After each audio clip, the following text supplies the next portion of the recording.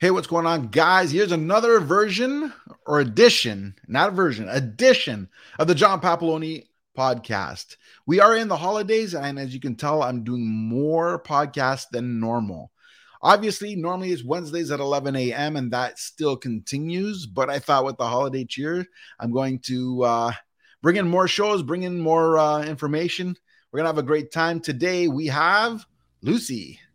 How you doing? I'm good. I'm good. Thank you so much for having me. Absolute pleasure. I've been looking forward to this.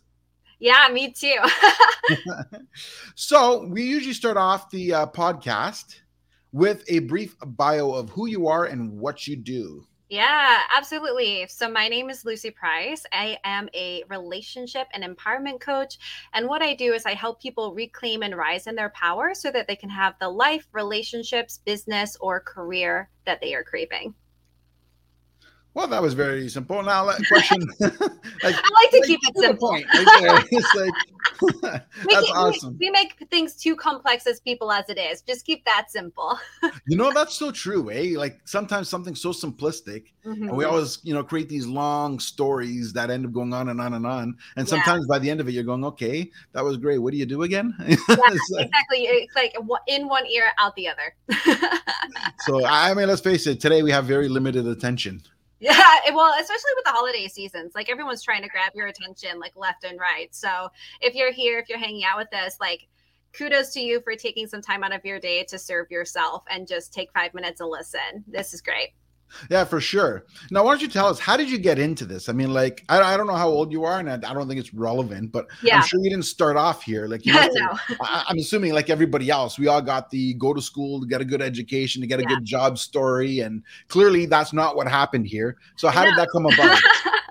No, it definitely was not what happened in my story. So I did, I got the same story as everybody else, that you get an education, you go to college, you get a good job, you have the picket fence and the kids and the car, and then you retire and all that kind of good stuff. And that is not what life had in store for me. So basically what happened was I ended up graduating university. I got a corporate job. And in that time, at that point in time, I was a marketing coordinator and an administrative assistant. And this was a dual position that really should have been two people. But alas, I got given that position and I started working in corporate. And through that journey, I had experienced more anxiety, more depression, more stress than I had ever felt in my life. And the narrative that kept coming through my head was, what's wrong with me? Everybody else has a 9 to 5. This is what everyone talks about. This is what stability looks like. This is what success looks like. What is wrong with me? Why can't I do this? And this was about like 5-ish years ago at this point when I was going through this. And in that time, I just kept thinking that I was the problem and that the whole structure wasn't necessarily the problem, but something was wrong with me. Even though that particular position had 6 people in it in 6 months leading up to it. So there was a super high turnover rate for this position. I ended up finding that out later. But I was just so stressed in that work to the point that I couldn't get away with it. Even when I would go home, I would have trouble falling asleep because I was dreading waking up for work the next day. I was having panic attacks. It just wasn't a very good situation. And so I ended up deciding to save up and leave that position to quit or put in my 2 weeks rather, and go and get my yoga certification and go teach yoga. So that's what I did. I took a month off and I went and got my yoga certification, which then opened the doors up to fitness and wellness. So I started becoming a full-time fitness instructor. At that point, I started doing some health coaching on the side, and then the pandemic hit. And all of the fitness things that I was doing, goodbye, out the window. Within a day, I had lost the 3/4 of my work. And so I had to pivot. I had to change. And so I decided to come into the online community and start my own online business. And so when I very first started, I had more of a focus on anxiety and depression. And over time, that had evolved into empowerment and relationships more specifically. So that's a bit about my journey. And that's how I got here today. So now I support people in changing their own lives and transforming. Which is awesome. But like, obviously you chose fitness first. Yeah. So I guess that's obviously clearly that's I was gonna say I guess that's important to you. But like obviously that's important to you. Yeah, it is because I think that I really do kind of come back to the belief of mind, body, spirit. Like when you look after your body, when you look after your mind, when you are healthy on a spiritual level, that's where the quality of life comes from. And so it makes sense that fitness was the first next step for me. Right. But how hard was it for you to pivot from like when the pandemic hit and you got stuck? Mm-hmm. Like, had you considered hanging on and holding off? Like, how long was it before you just said, not going to happen? Time to move. Like Yeah. for example, I'm a real estate agent. When we closed, I mean, Yeah. I've never heard of an office like a real estate office completely closing, right? Like, I Mm-hmm. mean, like I'm thinking, okay, we're going to sell homes through video. I don't think so. I mean, there Mm-hmm. was a couple that were done like that, but for the most part, no. Yeah. Most people want to see that. So we originally thought, as an example, okay, we're closed for a couple of weeks and then we'll be back. And Yeah. obviously that went long past a couple of weeks. So how long had gone by before you said, okay, this isn't going to work and I'm not going to hang on? Well, yeah, absolutely. So when the pandemic hit, I was like, okay, 2 weeks. Like they're saying that my work's closed. You know, some positions have said they let me go, quote unquote. But in my head, I was like, okay, like 2 weeks because of the pandemic. That's fine. The studios who had said that we have to, let people go because of whatever this was, they'll change their minds. They'll call us back. Other people, that shut their doors, it's just 2 weeks, we'll reopen. And then 2 weeks turned into 4 weeks. And then a month turned into 2 months. And then 2 months turned into 4 months. And it just kept getting longer. So it was probably about at the end of the first month where I was like, I need to do something different. And I don't know what that is quite yet, but I know that something has to change. And there were a couple different reasons for that. One, I was bored out of my mind. I had gone through Netflix, and there's only so much you can watch Netflix. I know we all like love watching TV and all that, but there's only so much that I can watch TV. And then the second part was I wasn't getting paid. So at the time, I didn't qualify for unemployment for whatever reason. Eventually, that did come through, but for a big bulk of that, I wasn't getting any income, and so I had to decide for myself, like, what do I need to do to make it through this? And so that was the initiation. And what I the very first thing I did in terms of starting my own business was actually I put out yoga videos, and there was someone who came to my studio who bought a pack, a 10 class pack of personalized yoga flows for him.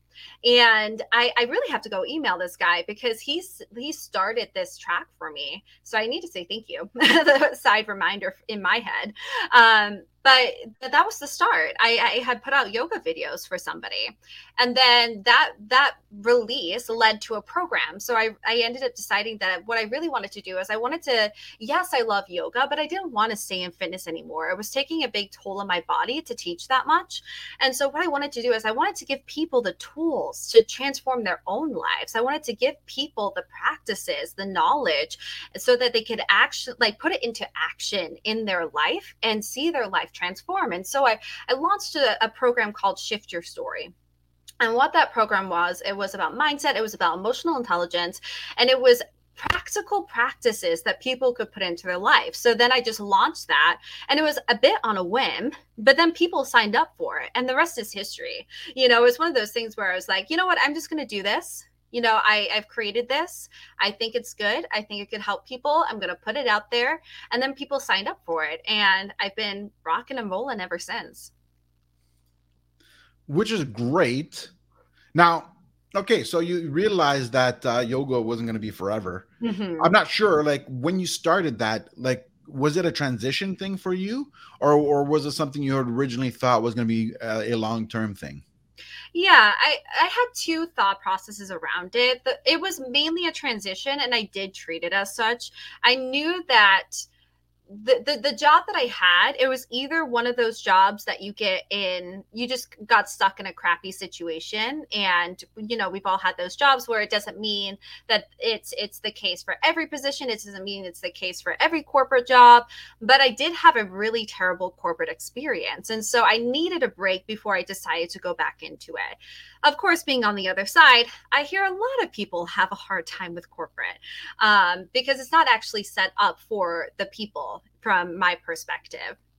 And so after that point in time, I decided, okay, like, what can I do with yoga after this? But there's only so many places you can go with it. You can open a studio, you can become a yoga teacher trainer yourself, you could teach full time. But for me and my body, teaching 6 or 7 classes a day, I started to experience a lot of pain. And I knew that that wasn't going to be the route for me. So it was much more of a transition. Right. So basically, you were listening to your body in this circumstance, Yeah. and I mean, going to the whole corporate thing, I kind of agree with you on that. I Mm-hmm. had, you know what? I kind of felt the same way to a point. I completely understand that, and I think a lot of people right now, especially since the pandemic started, have felt the same way. That's why they're Mm-hmm. kind of giving this pandemic a nickname of the corporate resignation. Yeah. Um, and that's the thing, right? Like, I think it's because people today have changed the way what's important to them in 2021 isn't the same thing that was important to the people who were born or who were working in the corporate world in 1985 or in 1995 or even 2005. Mm-hmm. I think something, somewhere along the line, things have transitioned. It just took a while for people to click in, and maybe Mm-hmm. some people still haven't clicked in. And I think the pandemic just made people jump. Um, Mm-hmm. it's one of those things that, I mean, let's face it, in the 80s and 90s, your boss said jump and you say how high. Mm-hmm.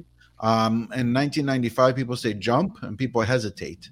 From Mm-hmm. the 2000, people say jump and the answer is why. Mm-hmm. See how it's transformed? Yeah, well, it's interesting because we look at it too, and I think a lot of it's also the context of history.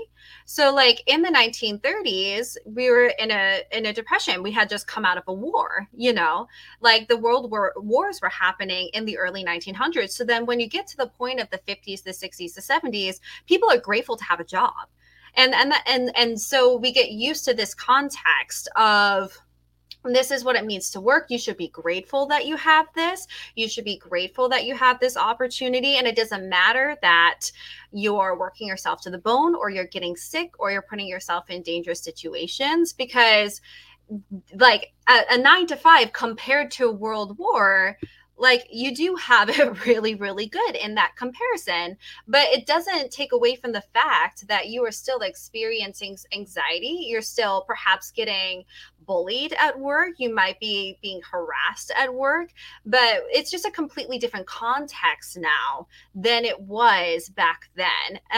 And so I think we're getting to the point where people are really, really waking up to that.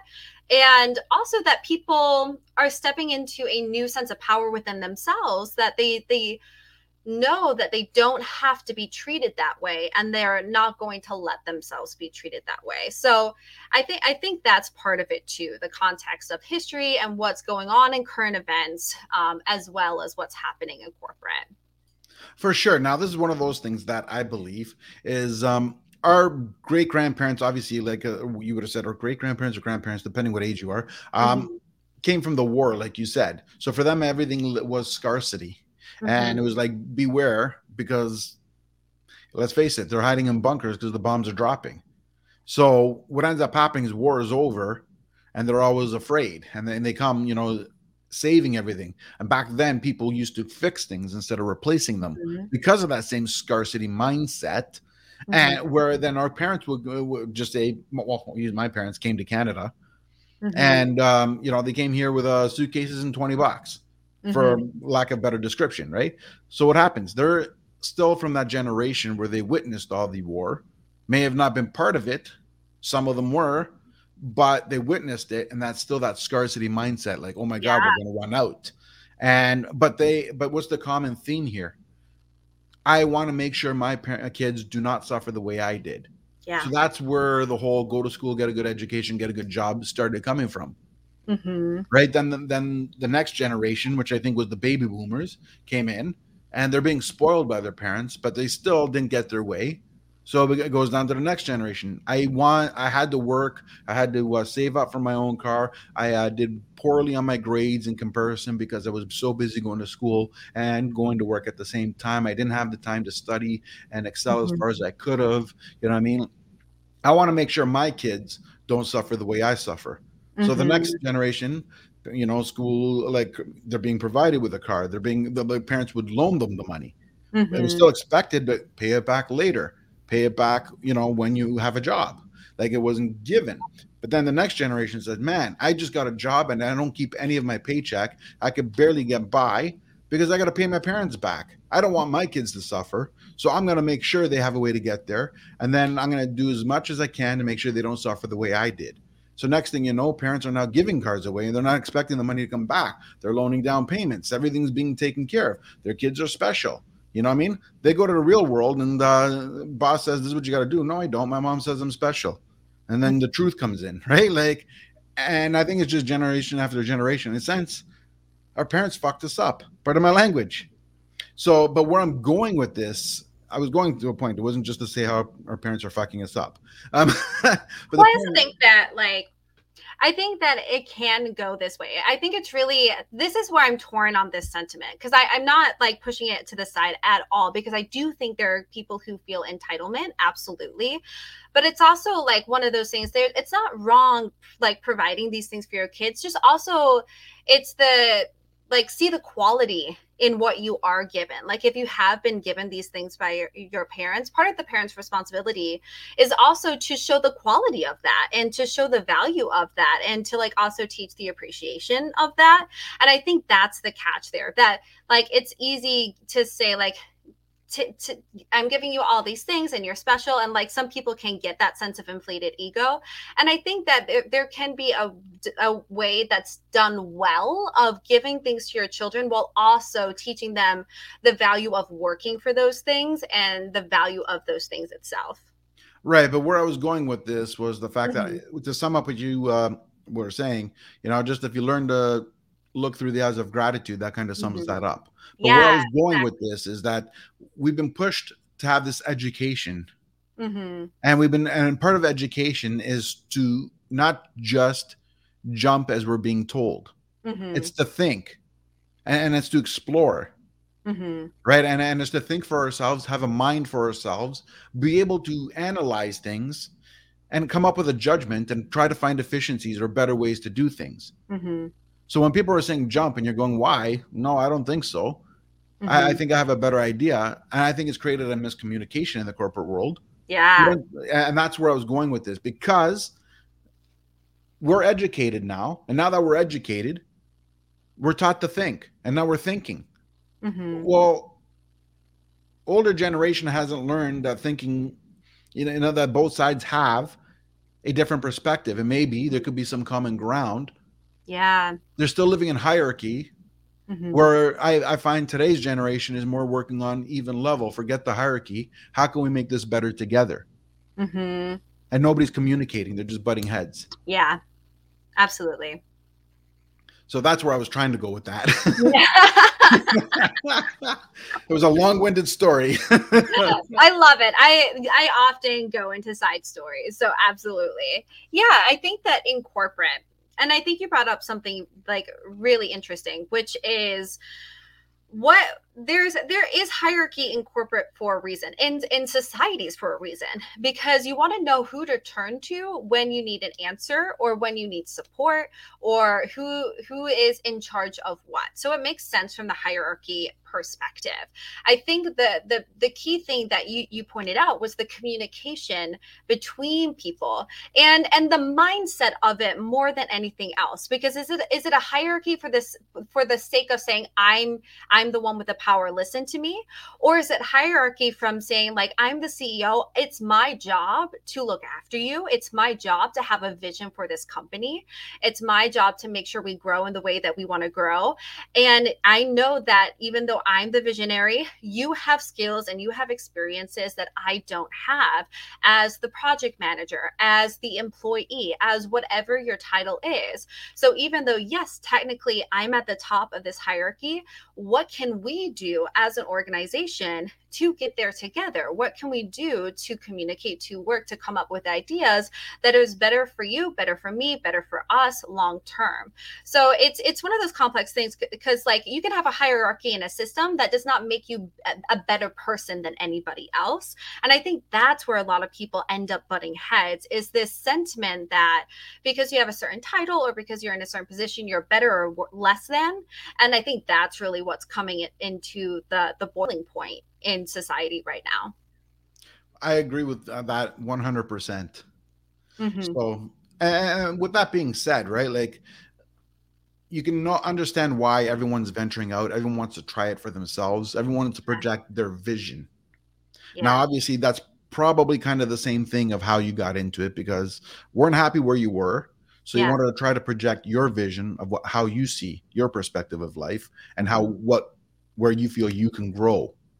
Mm-hmm. So with that being said, we all have moments where we start, get into the business, and then go, crap, what the hell have I done? Right. And it's that moment of fear, right? And sometimes it's a fear through scarcity, sometimes it's a fear just because something went bad, Mm-hmm. sometimes you feel imposter syndrome. What was that moment for you that has come where you're in the thick of things and thinking, what did I do, and how did you Mm-hmm. overcome it? So I would have to say that the biggest, like, what did I do? How did I have to overcome it? I had a couple of instances, and I'll give two examples. So the first was was frankly just starting the business, was being in a position where I didn't have any money coming in. I had some savings, but I wasn't rolling in it. And so I had to make a few tough calls of what I was going to do next. And was I going to hold out? Was I going to produce and try and take on more clients? Because at this point, I had only like taken on one or two clients since the health coaching days. And I had to decide whether I was going to invest in my business too. And when I say invest, I mean invest in myself, invest in my business. So hiring coaches, hiring mentors. And so for me, I that was probably the thick of it, in terms of the world was going crazy and I didn't have any work set up. My finances were not in a healthy position. I was isolating. I didn't have people around me. So that was probably one of the scarier moments of my life, of deciding, okay, am I going to do this? Just even the first decision of, am I going to start a business? Is that what I'm going to do? And for me, getting through it was a lot of reflection, was a lot of asking myself, what was it that I ultimately wanted, and not just to get out of the pandemic with, but what did I want for my life? And I asked myself that question. And when I asked myself that question, I wanted freedom. I wanted financial freedom. I wanted time freedom. I wanted flexibility. I wanted to be able to wake up when I wanted to wake up. I wanted to work in a way that was best for me and that was allowing my full genius to come through and my vision to come into fruition. So for me, that then went from reflection to a lot of self-trust and developing self-trust and developing the mindset of self-trust, and then getting the support. So investing, if I and trusting myself to make that call in mentors and different programs for me to learn the skills that I desire to learn to make my business successful. And then the second, just like, oh shit, what have I done moment, was almost the flip side of that, was deciding when to direct people to other places and when it wasn't a good fit to work with me. Because when I very first started my business, I had people who were incredibly anxious and incredibly depressed, and I can support a lot of anxiety and depression, and there does come a point when the best next step for that person is therapy or some other sort of support. So it was being able to distinguish, who can I actually lead in integrity and in a secure, safe way, and who did I need to guide to somebody else on their journey. And being able to set down ego and put on the support role of what is best for you and not what is best for what my projected numbers or what I desire how many clients to hold or something like that. Right. That makes total sense. Now, you said two things here, right? Like it's one is mentorship, but like I'm going to get into that. And the Yeah. second thing was knowing who you can help and who you can't and letting Mhm. go. So I'm going to form a two-part question here. Yeah. One is, I mean, it's good that you know, early on you thought about getting a mentor. So my Hmm. question is, how did you get a mentor? How did you find the mentor? Hmm. And did you have more than one mentor? Was it somebody that you came across? Did you find somebody? Did you click with the first person you talked to? Like, how did Hmm. that turn out? And the second thing was, in terms of knowing who you can and can't work with, how did Hmm. you determine who was the right fit and who wasn't? Hmm. So for the first part, in terms of mentorship, I do think that choosing your mentors is actually quite important, and choosing someone that is good for you, who supports your vision, and who not only supports your vision but can see two or three steps that you can't see yet. And you can't see it not because you haven't dreamed that big, but just because it might be out of the scope of what you think is even possible for yourself. So I think finding a mentor, first and foremost, who can hold your vision and then some is so incredibly key. I have a few strong opinions on mentorship. My second strong opinion on it is it doesn't matter if that person works for a million other people. If you do not click with them, they are not the mentor for you. Having a mentor is there's an alchemy in a mentee mentor relationship. And so find somebody who you jive with, who understands you, who you understand, who you can communicate with, who you can brainstorm with. um, so for me personally, I found a lot of my mentors on the internet, on the online space. And I've had some really incredible mentors, and I've had some mentors that I would not work with again for a lot of the reasons I stated of. I hired them because they came well recommended, but even when I didn't feel a click, I went forward and it ended up not being the right fit due to personality. I think there's a lot to be said for the right fit for you. For me, on the online space, I had an idea of what I was looking for. So, what I desired support in, and so for me it was a lot of business support. So what did I need to know to learn the foundation of business building? Who are the mentors that I see in the space? Who do I click with? Who do I want to learn from? What is their business? What is their mission? What is their vision? And does that align with my values and what I deeply care about? If so, great, let's have a conversation and see if it would be a good fit for us to work together. So that's how I went about it. I think if for whoever is looking for a mentor, it's really about personality fit. It's about what are your values and do their values match with yours, and then can they hold your vision and then some. That's what I would look for when it comes to mentorship. And then I forgot your second question.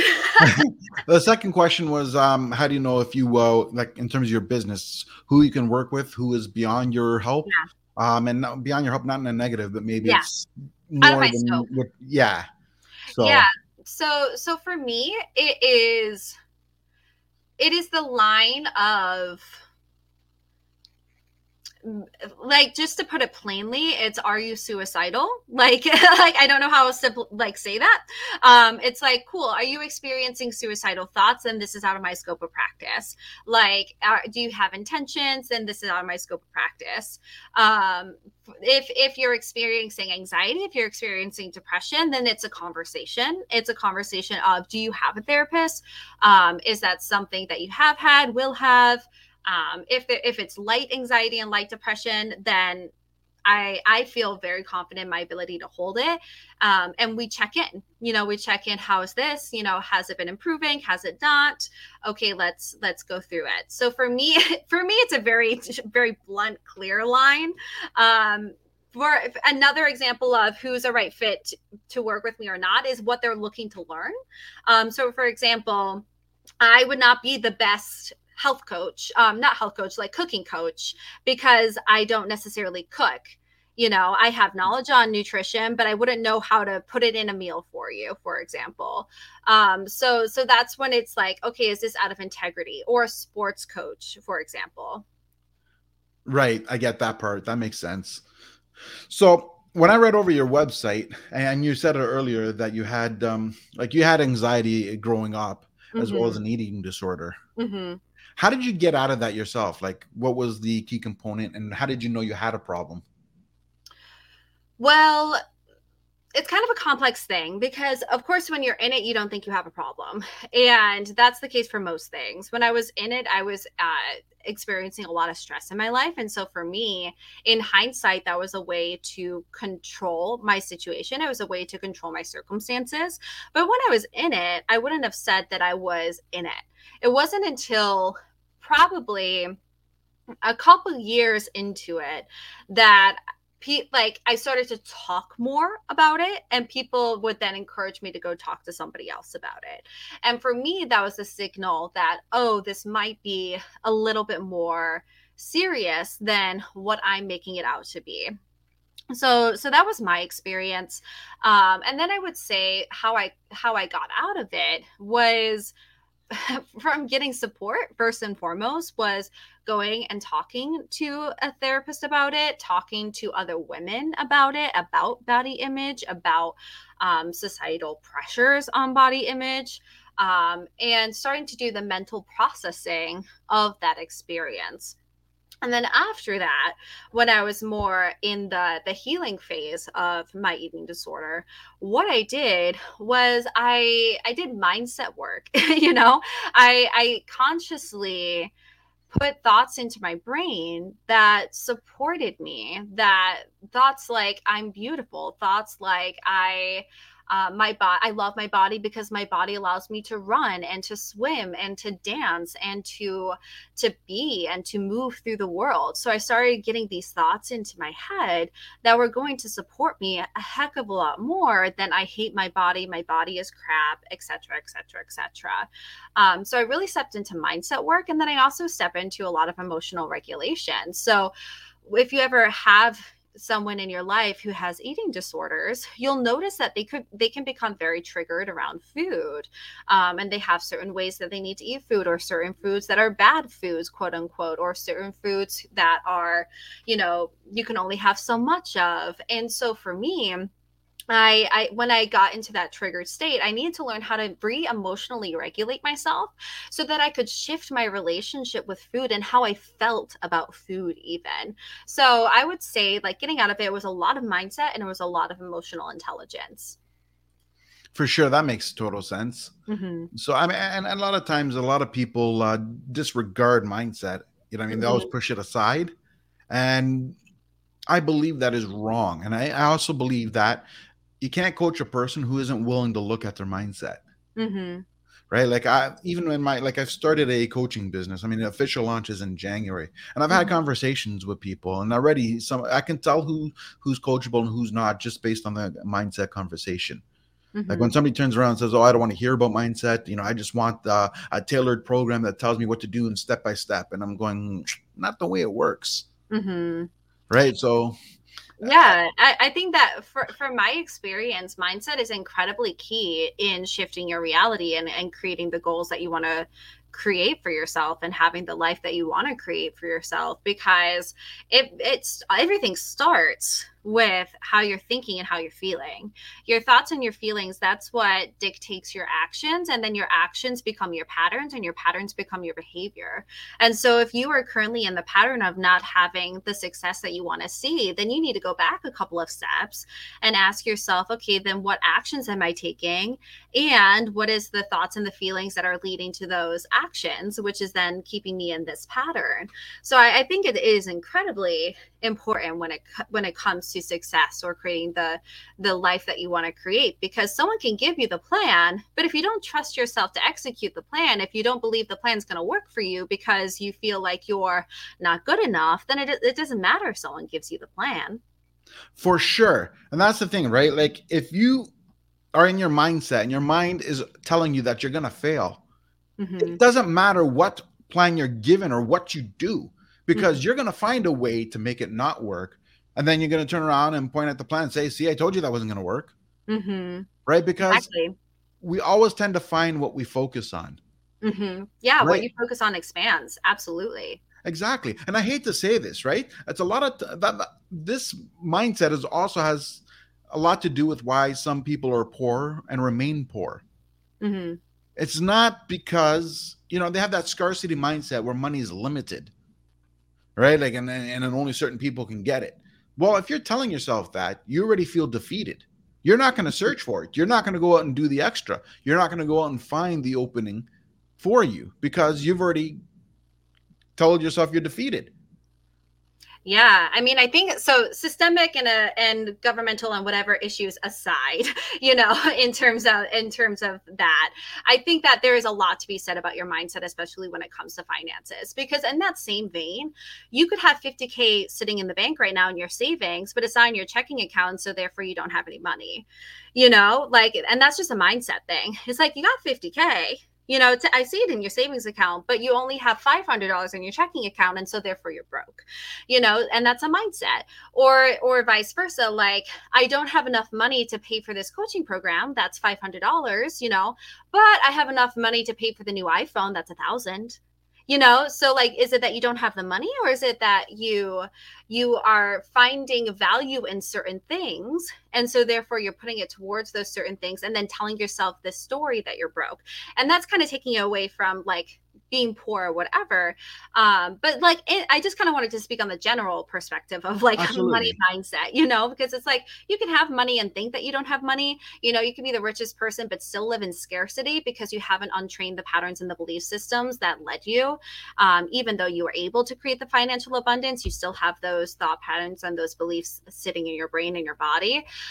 So you can have success and not actually feel like you're successful. We see it all the time with celebrities. We see it with people in positions of politics, who have this quote unquote position of power, but don't feel successful, don't feel good enough, face imposter syndrome every day, are the loneliest people because they are still living in this mental, emotional system of not enoughness or scarcity. Right. See, I want to touch your point on when you said about the iPhone versus the coaching program. Yeah. Because you touched upon a point that I wanted to bring up, and I didn't want to interrupt you. Yeah, no worries. So what ends up happening is I find a lot of times it's exactly what you said. They have the money for the iPhone, but they don't have the money for the coaching. And it could be the same, just say $2,000. I think the reality is that it's a sense of priorities and a sense of beliefs. Yeah. And what I mean is, well, actually, sorry, let me rephrase it this way. It's a sense of beliefs that tell you what your priorities are. And here's my point, because you believe that you need this iPhone 100% or you can't survive. It's going to get you some stupid service or whatever it is that's new with it, and it's going to make the difference to get you to that next level. And you want to believe it because it's a hard object. So people will invest into hard objects because they look at it and say, well, at least I got something in my hands. Right? Like they can kind of justify it or relate to it somehow, that even worst case scenario, they still have something. Right? Where with coaching, you're not really sure, where the value is, because what if it doesn't work? What do I have then? What, what I mean? So you prioritize something that you create a fictitious story about, but you're scared to take chances because your belief, you're in that imposter syndrome, like you said. A lot of times, not all the time, but sometimes people are in that imposter syndrome where like, that can't be me. That's meant for you because that's why you're in that business, because that works for you. How's it going to work for me? I don't belong in that. So they create this belief that it's not going to work for them. So they don't want to put the money. They will finance their iPhone, but they won't go in and finance a coaching program that can help them get to the next level. Yeah. So, and then that's how powerful mindset can be. Yeah, it's incredibly powerful. And it's one of those things that too, I think that we place value on societal status symbols as well, in the same way that you said it's like a herd object. I think that if we see something that's a status symbol, we're more willing to put ourselves in a loan or even in debt to get that thing because we want to be of a certain societal status, when it could be something that doesn't, isn't shiny, doesn't come in an iPhone box, but will actually get you to the different place that you want to be in. So it is mindset, it is perspective, and it's what are you willing to step forward into and why or why not? For sure, exactly. Now, here, let me ask you something. Now, you've been in the business. You said you started what, third month in from the when the pandemic started. I would say so. Yeah. So that's March, April, May, roughly May, June of Yeah, 2020. about a year and a half or something like that. Right. So we all have like I asked you earlier, what was your moment of, oh God, what did I do? But Mm-hmm. now I'm going to ask you the polar opposite. What was that moment that made that something good happened, and then you Mm-hmm. said, you know what, I'm right where I'm supposed to be. Thank God. um, that's a great question. I mean, I have those every month, and like maybe even every week, and that might be a little bit of a cop out answer, but I sincerely mean it, because I have the most incredible conversations with my clients. And when I go through an entire day of client calls, and I'm talking like 5 6 client calls, and I get to the end of the day and I'm like smiling and I'm happy because I felt like I served and I felt like I supported people. And not only that, but I felt like I used the gifts that I think I have been given, and the knowledge and skills that I have learned over the years. And to see that pay off in the transformation of somebody's life, it really solidified for me that this was the thing that I was meant to be doing. And then getting so many compliments from people who are are paying me. And it's like, well, I should hope that they like me if they're paying me. But also, like, the flip side of that is like, these people are finding so much value in what they're investing in. And how incredible is that these are people who are paying good money for this service and are getting so much out of it and are thanking me for it. So for me, I have so many reminders, from that perspective of like if there's a like an I made it feeling, that's it. You know, being able to get off a client call and just laughing because we if the conversation flowed so easy, they saw a lot of changes, they got a lot of support, and then getting off and just like feeling so grateful and so thankful. And then also the flip side of that, like, a lot of people come to me in some of the darkest moments of their life, or their relationships or their personal experience. And so being able to hold space for somebody who is crying, who is having a breakdown, and knowing that, oh, I was able to hold that, I was able to help that person, and they're better off because of that call and because of this experience. Like, for me, that's kind of the showing that this is where I'm meant to be and this is what I'm meant to be doing. Like, sure, I could get into like financial wins and stuff like that. And don't get me wrong, I like money. Money's nice. I'm grateful for what I've been able to like make through my business. But it's the people that make me so excited to show up every day. See, I want to not to cut you off here, but one thing I noticed here, and the reason I'm bringing this up is because I seem to notice this on every interview. It Mm-hmm. ends up being the common story, which is not one person said they had a moment of satisfaction because of the money. Yeah, I mean, I think that we might. Here's the thing about finances. Like, we're getting into the money mindset thing, right? Like, money mindset part 2 is that money will make you happy to a point. You know, like, there's some number like 60K or 70K or something like that, and maybe it's changed with the rate of prices changing in America, and in other places. But there is an income level in which all of your needs are provided for, and so therefore that amount of money has made you happy. But I would also argue, like, if we lived in a different setup where you just got food, water, and shelter, perhaps it wouldn't to the same degree, right? Like, money is just a tool. Money is just a piece of paper that we give value to, and it allows us to do a lot of different things. But like, it doesn't inherently make you happy or unhappy. What changes the quality of your life, like what I deeply, deeply believe, is how you think about yourself, how you think about the world, and then your relationships. Like, a lot of quality in life comes from fulfillment and relationships, like living in your purpose, living in your truth, and also like who you walk the walk with. Right. Well, that's the thing. It's more of the experiences you have in life will always outrank any money you've earned. Yeah. Now, I find a lot of times people, again, it goes back to mindset. They get in their mindset they got to do something for money, right? Because money is going to change the world, right? Mm-hmm. Now, again, money is a tool, like you said. And I don't care what anybody says. You're not going to have negative $30,000 in your bank account and said, woohoo, I'm happy. Right? That I'm not saying that. Yeah. But it's one of those things that as long as, like you said, as long as you could provide for yourself and you feel some form of security, Yeah. whether you have $100,000 or $10 million in the bank, you're not going to be any happier. Right? It's that sense of security. Once you have that, it's going to be the experiences that are going to make the difference in life. Yeah. And so for me, like going back to something I said probably like the first 10, 20 minutes into this was when I asked myself, what did I want for myself? Like in the pandemic, when I was really deciding whether I was going to start this business or not, like I really decided for myself that I wanted to have a life full of good experiences.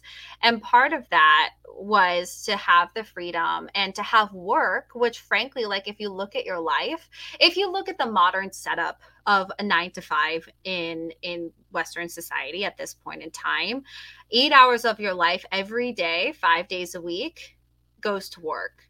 And so for me, like part of what I wanted in terms of my quality of my life was to have my work be a place where I have really fulfilling, meaningful experiences that light me up and where I feel I get to use my gifts and my expertise to support people and do what I feel is my mission here on this planet.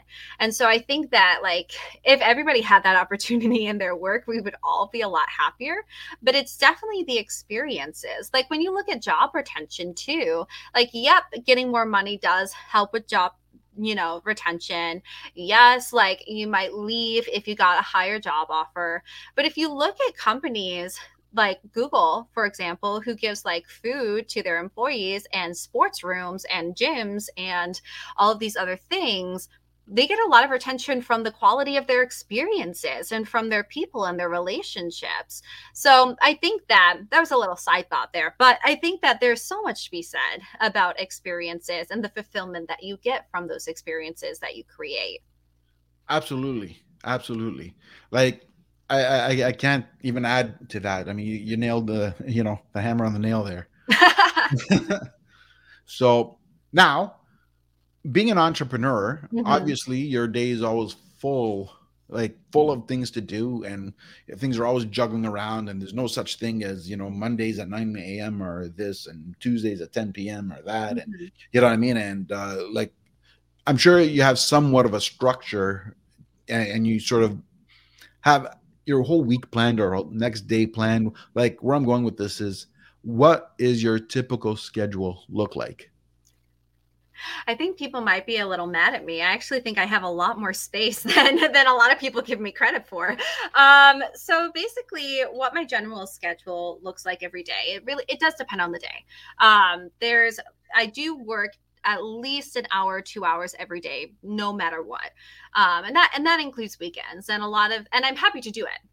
Happy to do it. I could restructure it differently and not do it. But for me, that's what feels really good being an entrepreneur, owning my own business.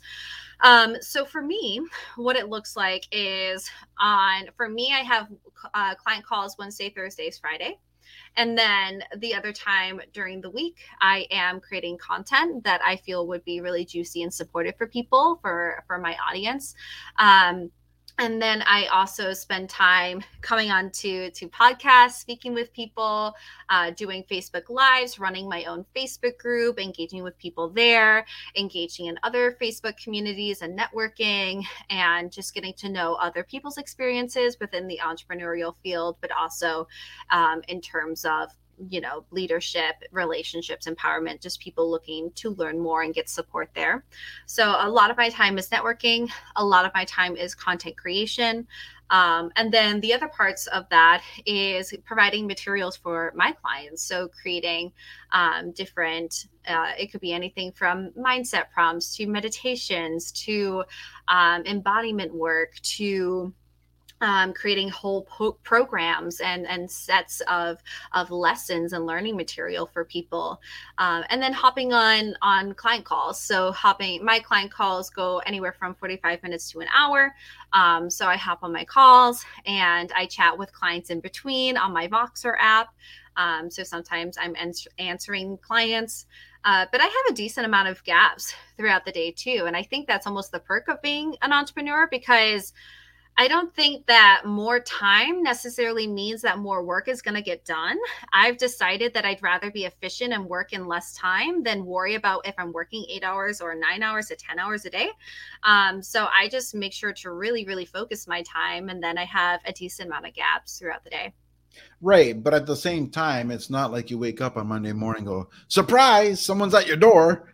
You know what I mean? Well, it could happen on a personal level. But the point is, you can almost predict what's going to happen next. Yeah. Right. So exactly. And that's usually what I find common with entrepreneurs. Even though it seems like chaos, I call it organized. It's organized chaos. Yeah. Exactly. Nothing's by chance. Chaos. Yeah, it's definitely a structure where I have a lot of moving pieces, but they all work because I'm the one managing them.